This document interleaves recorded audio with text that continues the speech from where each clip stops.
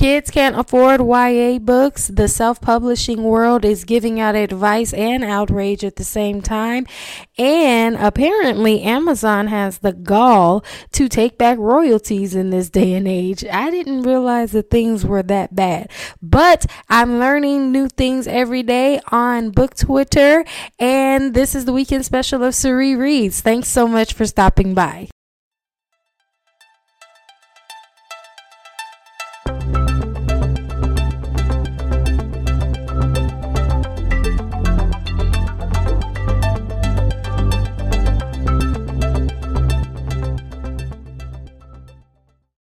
Hello, and welcome back to another episode of Suri Reads. I'm so grateful that you decided to stop by, especially on Super Bowl weekend.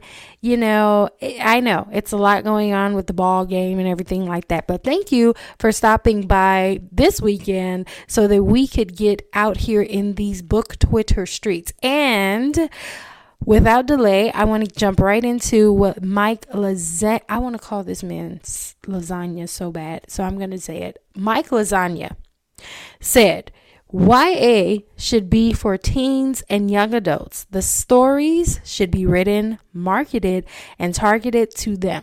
The book should be cheaper, no more than $20. Teens should be able to afford it. They should be able to see themselves. And several people, so this is about the, I don't know if it's because of inflation or what, but if you have been to a Barnes and Noble bookstore as of late, or any independent bookstore for that matter, you know that YA books are through the roof.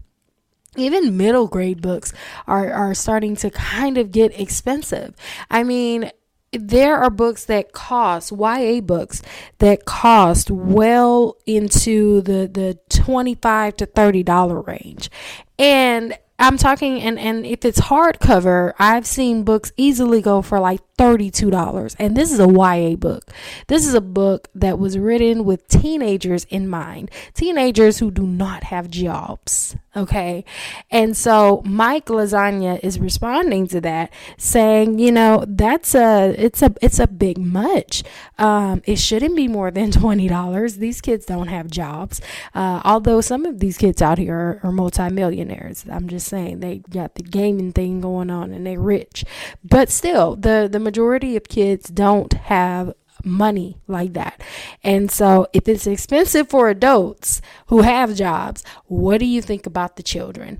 And so that's basically what Mike Lasagna, I'm calling him Lasagna, is saying. And several people agreed and said, you know, I want my book. This is an author who agreed. And he said, I want my book to be sold at school book fairs because I write for teens and YA. Someone else said, something I think about all the time is how many teens come into the bookstore I work at with a $20 bill and they can't afford the YA hardcover new releases. How sad is that? That's really sad. And then someone else who worked at a bookstore said, I just cataloged a middle grade book for $25. I was shooketh. I'm shocked too. That's expensive. I'm sorry, like, it's bad enough with the YA books and they're like more than $20, you know, as someone else pointed out, these kids can't afford it. But like middle grade, come on, dude, like middle school kids do not have jobs. $25 is a lot of money. And especially if you're in certain parts of the country, you know, I'm in Los Angeles, $25. I mean, that doesn't get you far even as a kid. Like that's lunch money for a day, depending on where you eat. But it's like, you know, in other parts of the country where $25 can go further, that's gas money. I'm not trying to be mean, but like that's gas money for the parent. Do you really think if it came between gas money or groceries or something that is a necessity to the degree of like, you must do this to live, you must eat to live, I need gas in my car so that I can go to work, a job so that we can eat to live. If it came down between those and buying a book for your enjoyment, what do you think the parent is going to choose? They are going to choose the necessities. And so that's expensive for a middle grade book. I agree with Mike Lasagna and all of these others who are saying, you know what, it's too expensive. We understand that publishers have costs as well, but I don't know, you kind of can't complain about kids not reading and choosing other things when you are kind of making it you're kind of making it a little inaccessible with the price of things. And I know, well, they can always go to the library. Everything kind of costs money though, okay? Even to go to the library, unless they live in an area where it's in walking distance, they need bus fare, they need I'm disturbed. Monette brought in a different perspective by saying, since we're doing YA discourse again, I think a big part of the problem is that a lot of y'all think of YA as a genre instead of an age category. And I think they may be a little right, because if we think of YA as a genre, then although it's being written with kids in mind, it's not really being marketed to children. It's being marketed to adults, which would justify why the pricing is so high. But if you think of it as this is an age category, and I think the same can be said for middle grade books to a certain degree. But if you think of it as this is for this particular age category, then suddenly it's like, oh, but $25, $30 is too expensive. They can't afford it. So now you're presenting something, it's written with them in mind, but it's out of reach for them. So maybe we have to change our practices. I don't know. I don't know how to feel. As I said, I know that there are costs associated with publishing, and it doesn't happen just because someone has a vision to publish their book. There is money, and things cost a lot of money, but at the same time, you don't want to put something out of reach of the very audience that you're allegedly targeting. So yeah, that's what's going on in the publishing world, in the YA world. And yeah, I'm at a loss for words. I really am.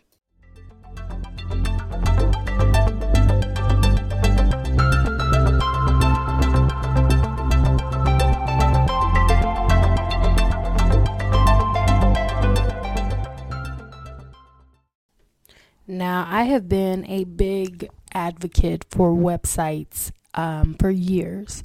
I live by the principle of businesses needing a website, because a website is kind of your address. It's your web address. And so you kind of need that in this day and age to reach a market that you probably wouldn't be able to reach if you just were not as influential online or on the internet. But by no means in the publishing sphere, in the author world, do I think that an author who chooses to not have a website is not relevant. And so Maria Thoreau, I know I'm not saying her name correctly, Maria T, that's what I'm going to call her, addresses this in a tweet in which she writes, this is someone else speaking, I guess someone said this to her: "You need a website because agents want to see how invested you are in your career." And to that statement, Maria says, "No. I sacrificed everything, every spare minute, writing, learning, developing my craft over the span of 22 years to get to the agent phase. I can assure you, authors are invested." And what she said stirred up a few things among authors who are probably querying right now. One person responded by saying, "The novel I am querying took 12 years to write, around 2 jobs and kid schedules, practices, etc. 3 times I started it from scratch, to rewrite the opening to make the main character more relatable, to cut extra characters, scenes, and backstory, to change the point of view from third to first person. I'm invested. Another agreed and said precisely. Just because people don't see all the time, effort, love, and care and sacrifice you put into creating your books doesn't mean it didn't happen. And this made me pause because I agree with this statement. And I think that it is a testament of social media that we are living in an age where we are seeing entirely too much. And now we're living in this era in which we believe that we are entitled to see every aspect of people's lives. And I'm not going to lie, it's a little annoying. And I do believe that social media has made us this way, but I can't just point my finger and say, well, social media is social media's fault, because who has created the monster or the beast that is social media? The people. We, the people, have done that. So I think that it is our nosiness, which I'm nosy too, but there's a level of nosiness to us now that is just overbearing. That is exactly what this person said. We are now saying, well, if I didn't see you, the blood, sweat, and tears, if you didn't share it on social media, if you're not putting it on your website, then it didn't happen. That is not true. That is not true. The best authors are private.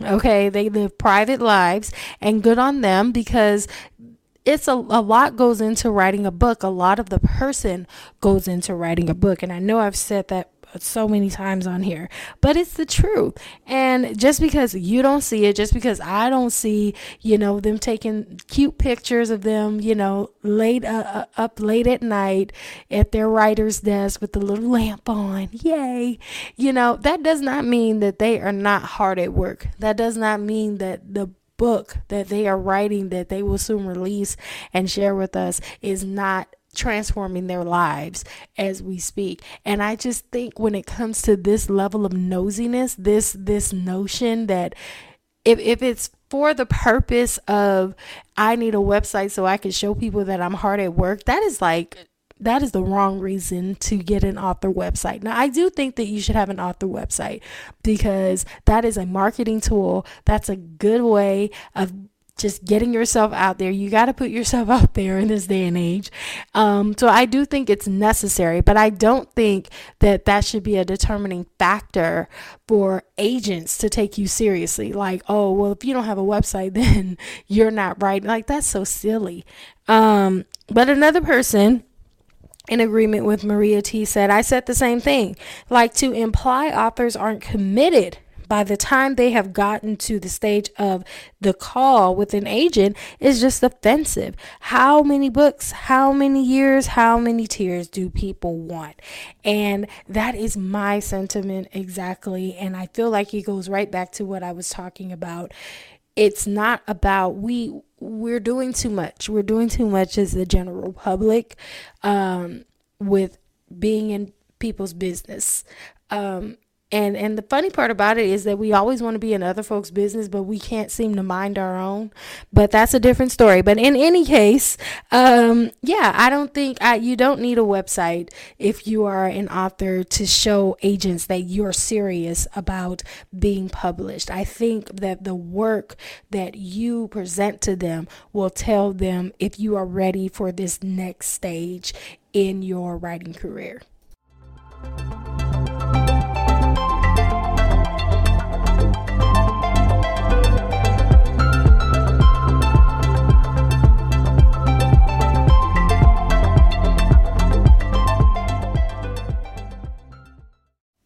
Speaking of self-published authors, Sheila E. Young had a question for those who decide to go the self-publishing route.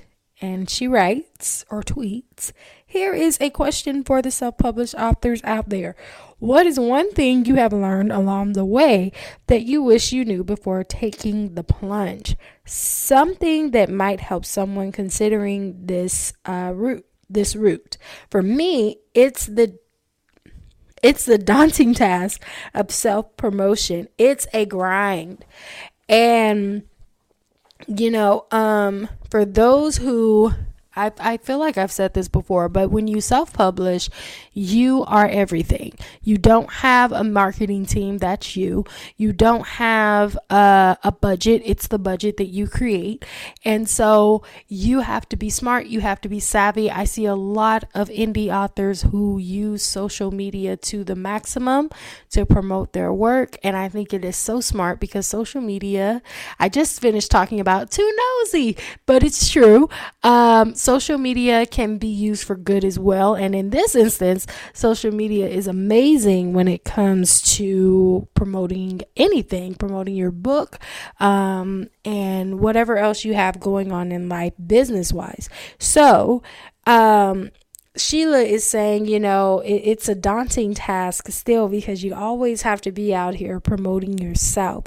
And someone else agreed and said, it's a grind. As for something I've learned, maybe that a new writer shouldn't worry too much about how their writing will be received.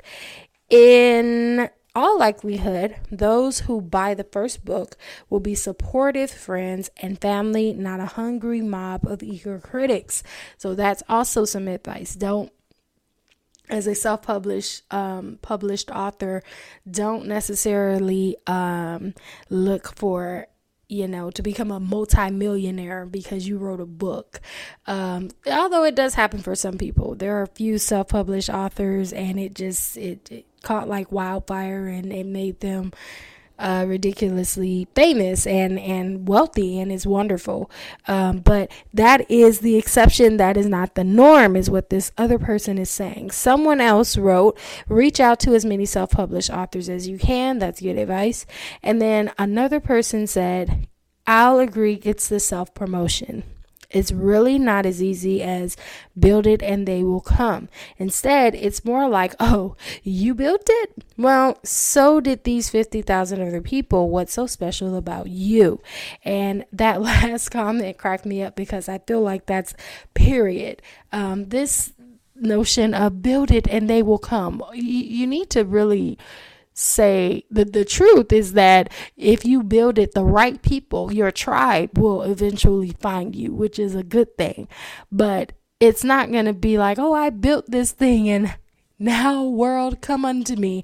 No, like there will be times when you will wonder, like, is this really something that I should have ventured into?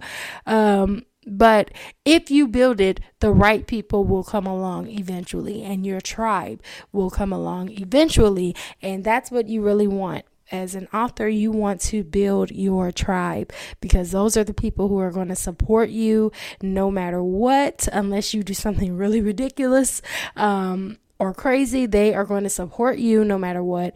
And that's who you want in your corner. That's who you need to build. They will help you build your brand.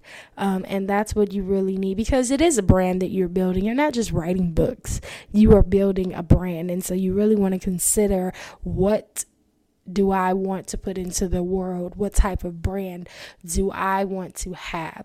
All right. So get to writing, all of you self-publishing hopefuls, and I love self-published books. I'm going to be honest.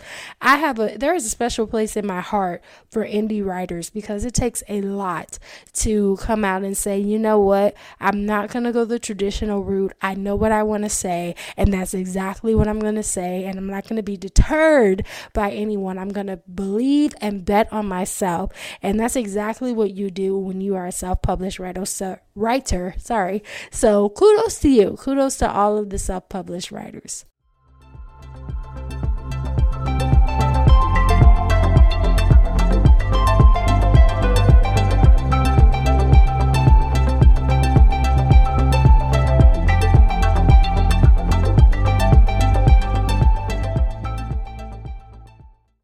Did you know that Amazon is out here taking back royalties from its authors?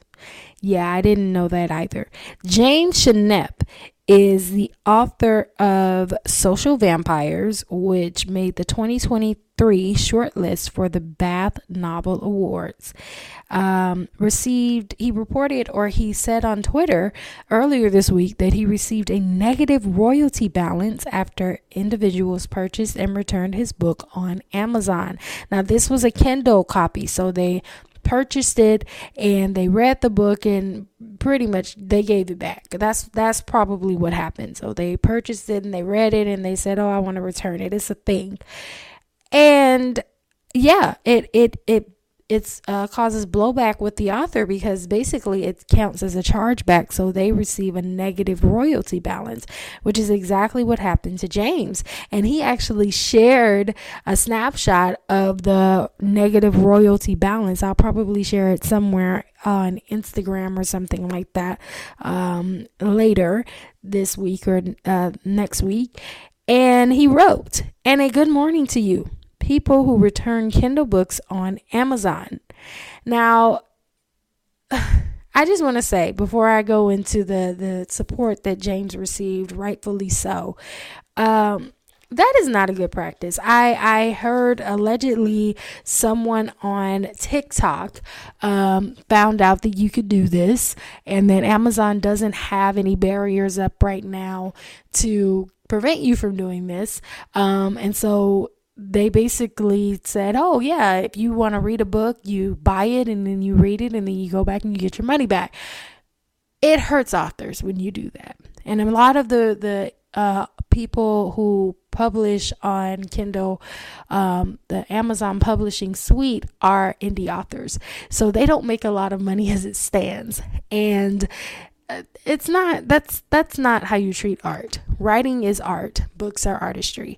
And so if you want to do that, if you don't want to buy the book, then check it out from the library. You have Libby, you have all of these other things, or better yet, go read Kindle Unlimited books. You don't even have to purchase them. You pay a $12 subscription every month and you can read the book and give it back. It's just like the library. Only difference is that you're paying $12 a month. But by all means, please don't buy someone's book and then read it, enjoy it, and then give it back. Support the authors by keeping it, by giving. I don't know that you can give away a digital copy of like a book on Amazon. I've never done that before, but keep it in your library. Don't do that. Don't go back and try to get your money back. That's not right. You would not want someone to do that to you. So anyway, James, after sharing this on Twitter, got loads of support.